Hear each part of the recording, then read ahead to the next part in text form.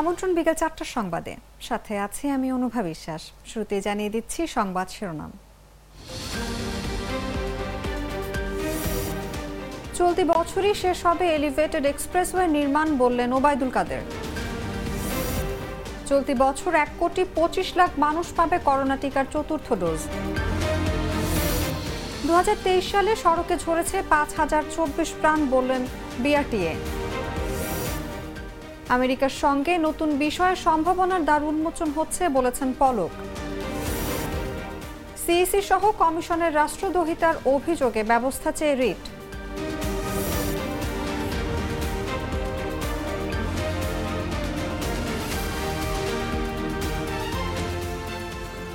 শুনছিলেন এতক্ষণ সংবাদ শিরোনাম।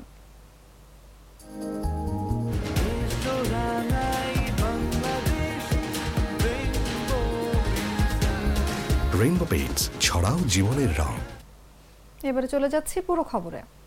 চলতি বছরের মধ্যেই ঢাকা এলিভেটেড এক্সপ্রেসওয়ে নির্মাণ কাজ সমাপ্ত হবে বলে জানিয়েছেন আওয়ামী লীগের সাধারণ সম্পাদক এবং সড়ক পরিবহন ও সেতুমন্ত্রী ওবায়দুল কাদের। মঙ্গলবার দুপুরে রাজধানীর বনানীতে সেতু ভবনে এক ব্রিফিংয়ে এ কথা জানান তিনি।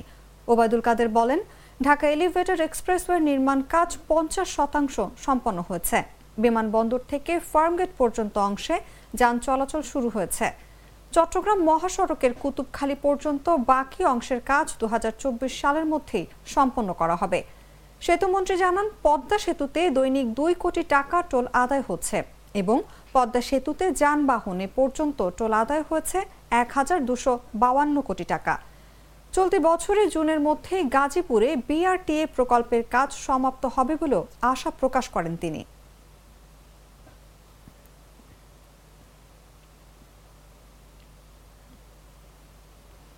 করোনা সংক্রমণ বেড়ে যাওয়ার ঝুঁকিপূর্ণ জনগোষ্ঠীকে জনসমাগম এড়িয়ে চলার পাশাপাশি সবাইকে মাস্ক ব্যবহারের অনুরোধ জানিয়েছেন স্বাস্থ্যমন্ত্রী ডক্টর সামন্তলাল সেন। তিনি আরও জানিয়েছেন, চলতি বছর ১,২৫,০০,০০০ মানুষকে করোনা টিকার চতুর্থ ডোজ দেওয়ার লক্ষ্যমাত্রা ঠিক করা হয়েছে। মঙ্গলবার সচিবালয়ে স্বাস্থ্য বিষয়ক সাংবাদিকদের সংগঠন হেলথ রিপোর্টার্স ফোরামের সঙ্গে আয়োজিত মতবিনিময় সভায় তিনি এসব কথা বলেন। সভায় ভারত সহ কয়েকটি দেশে করোনার নতুন ধরন শনাক্ত ও সংক্রমণ বাড়ার বিষয়ে উদ্বেগ প্রকাশ করেন স্বাস্থ্যমন্ত্রী।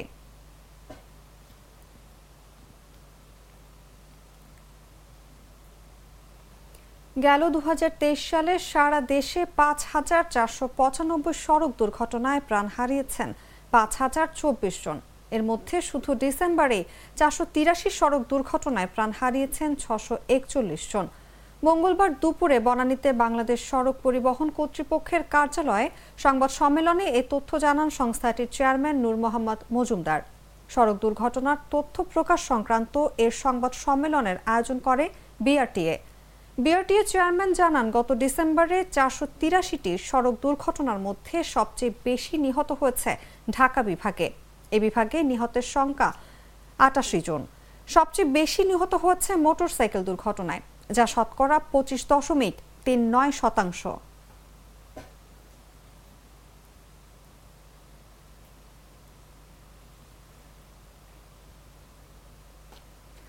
অনিবন্ধিত হাসপাতাল, ডায়াগনস্টিক সেন্টার ও ক্লিনিক বন্ধের নির্দেশ দিয়েছেন স্বাস্থ্যমন্ত্রী ডক্টর সামন্তলাল সেন। তিনি বলেছেন, লাইসেন্স ছাড়া হাসপাতাল, ডায়াগনস্টিক সেন্টার, ক্লিনিকগুলোকে নিজেদেরই বন্ধ করতে হবে, নয়তো কঠিন পদক্ষেপ নেবে মন্ত্রণালয়। মঙ্গলবার সচিবালয়ে সাংবাদিকদের তিনি কথা বলেন। এ সময় ইউনাইটেড মেডিকেল কলেজে আয়ানের মৃত্যুর বিষয়েও কথা বলেন স্বাস্থ্যমন্ত্রী। তিনি বলেন, আয়ানের মৃত্যুর ঘটনায় কমিটির প্রতিবেদন সাপেক্ষে ব্যবস্থা হবে, এরকম কার্যক্রম সমর্থনযোগ্য নয়। কোনো ছাড় দেওয়া হবে সবার কাছে। আমার বার্তা থাকে, যাদের লাইসেন্স নাই তারা যেন ইমিডিয়েটলি তাদের ক্লিনিক কিংবা হাসপাতাল কিংবা ডায়াগনস্টিক সেন্টার বন্ধ করে দেবে, কারণে কিন্তু কঠিন শাস্তির ব্যবস্থা। ভিউয়ার্স অত্যন্ত দক্ষতার সাথে রায়ান বল স্পিনিং করে যাচ্ছে। আম্মু, আমার না বোরিং লাগছে, মনে হচ্ছে মজার কিছু খেতে হবে। এই যেমন গোল গোল শেপের, এইভাবে খাওয়া যায়, এভাবেও খাওয়া যায়। বুঝেছি। জিরোস খেতে এত এক্সকিউজ লাগে?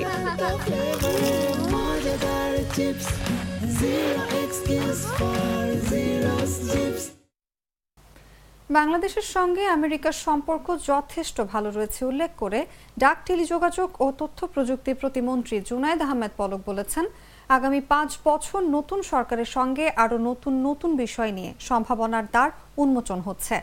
বাংলাদেশে নিযুক্ত মার্কিন রাষ্ট্রদূত পিটার হাসের সঙ্গে মঙ্গলবার সচিবালয়ে নিজ দপ্তরে বৈঠক শেষে সাংবাদিকদের এক প্রশ্নের জবাবে একথা বলেন তিনি। বৈঠকের বিষয়ে জানতে চাইলে তিনি বলেন, 2041 সাল নাগাদ স্মার্ট বাংলাদেশ গড়ার যে রূপকল্প প্রধানমন্ত্রী শেখ হাসিনা দিয়েছেন সেটা বাস্তবায়নে বাংলাদেশের সঙ্গে যুক্তরাষ্ট্র কিভাবে কাজ করবে তা নিয়ে আজ কথা হয়েছে।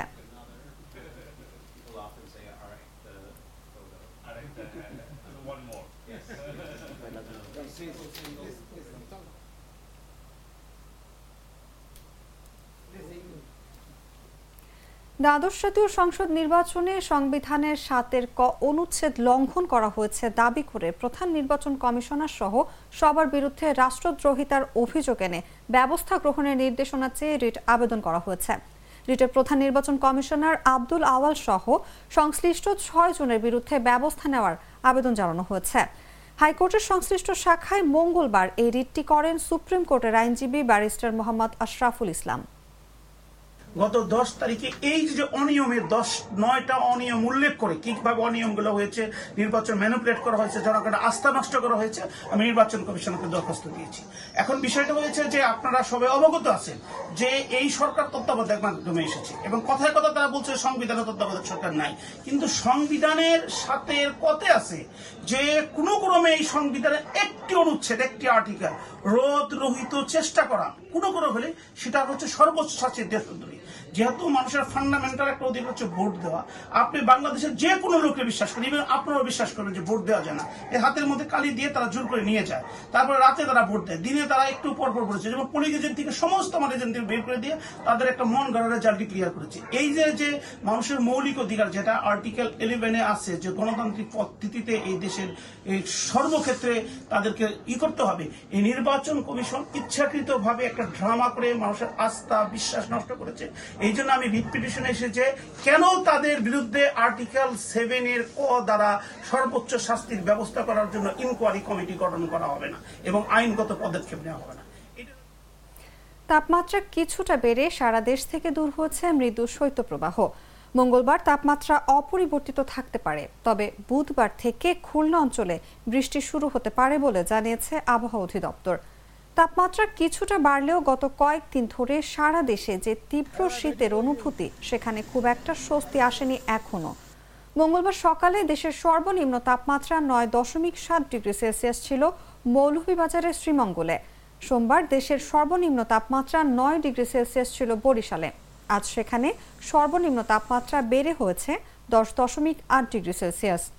সর্বনিম্ন তাপমাত্রা 8 থেকে 10 ডিগ্রি সেলসিয়াসের মধ্যে থাকলে তাকে মৃদু শৈত্যপ্রবাহ বলা হয়।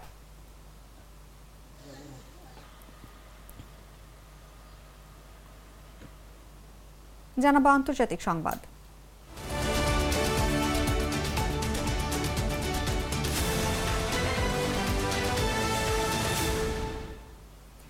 ইরাকে ইসরায়েলি গুপ্তচর সংস্থা মোসাদের সদর দপ্তরে ক্ষেপণাস্ত্র হামলা চালিয়েছে ইরানের ইসলামিক রেভলিউশনারি গার্ড কর্পস।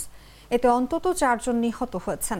একই সময়ে সিরিয়ায় বেশ কয়েকটি সন্ত্রাসী লক্ষ্যবস্তুতেও আঘাত এনেছে ইরান। মঙ্গলবার দেশটির রাষ্ট্রীয় সংবাদ মাধ্যমে এ তথ্য জানানো হয়েছে। আইআরজিসির বিবৃতি উল্লেখ করে ইরানি বার্তা সংস্থা IRNA জানিয়েছে, ইরাকের কুর্দিস্তানের রাজধানী আরবিলে হামলা চালিয়ে একটি গুপ্তচর সদর দপ্তর এবং ইরান বিরোধী সন্ত্রাসী গোষ্ঠীর ঘাঁটি ধ্বংস করা হয়েছে।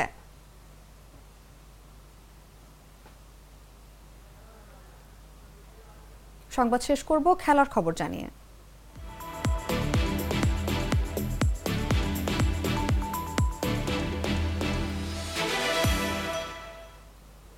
গেল বছরের ডিসেম্বরে অস্ট্রেলিয়া সফরের আগে পাকিস্তান জাতীয় ক্রিকেট দলের ডিরেক্টর নির্বাচিত হয়েছিলেন সাবেক ক্রিকেটার মোহাম্মদ হাফিজ। দলের দায়িত্ব নেওয়ার পর এখনও কোনো জয় উপহার দিতে পারেননি তিনি। বেশ কয়েকবার হয়েছেন সমালোচিত। অস্ট্রেলিয়ার বিপক্ষে 3 ম্যাচের টেস্ট সিরিজে 3-0 ব্যবধানে হোয়াইট ওয়াশ হয়েছে পাকিস্তান। এরপর 5 ম্যাচের টি-20 সিরিজ খেলার জন্য নিউজিল্যান্ড সফরে যায় তারা। সেখানে এখনো পর্যন্ত খেলা 2টি ম্যাচের 2টিতেই হেরেছে শাহ-আফ্রিদির দল। অর্থাৎ হাফিজ দলের ডিরেক্টর হওয়ার পর 5 ম্যাচের সবকটি হার পাকিস্তানের।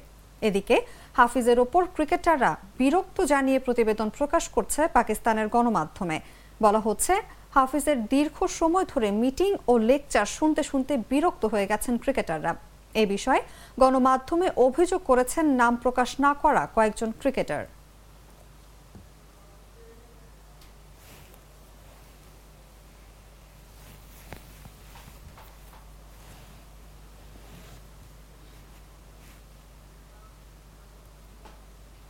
দর্শক, এই ছিল এখনকার মতো। এতক্ষণ সাথে থাকার জন্য ধন্যবাদ সবাইকে।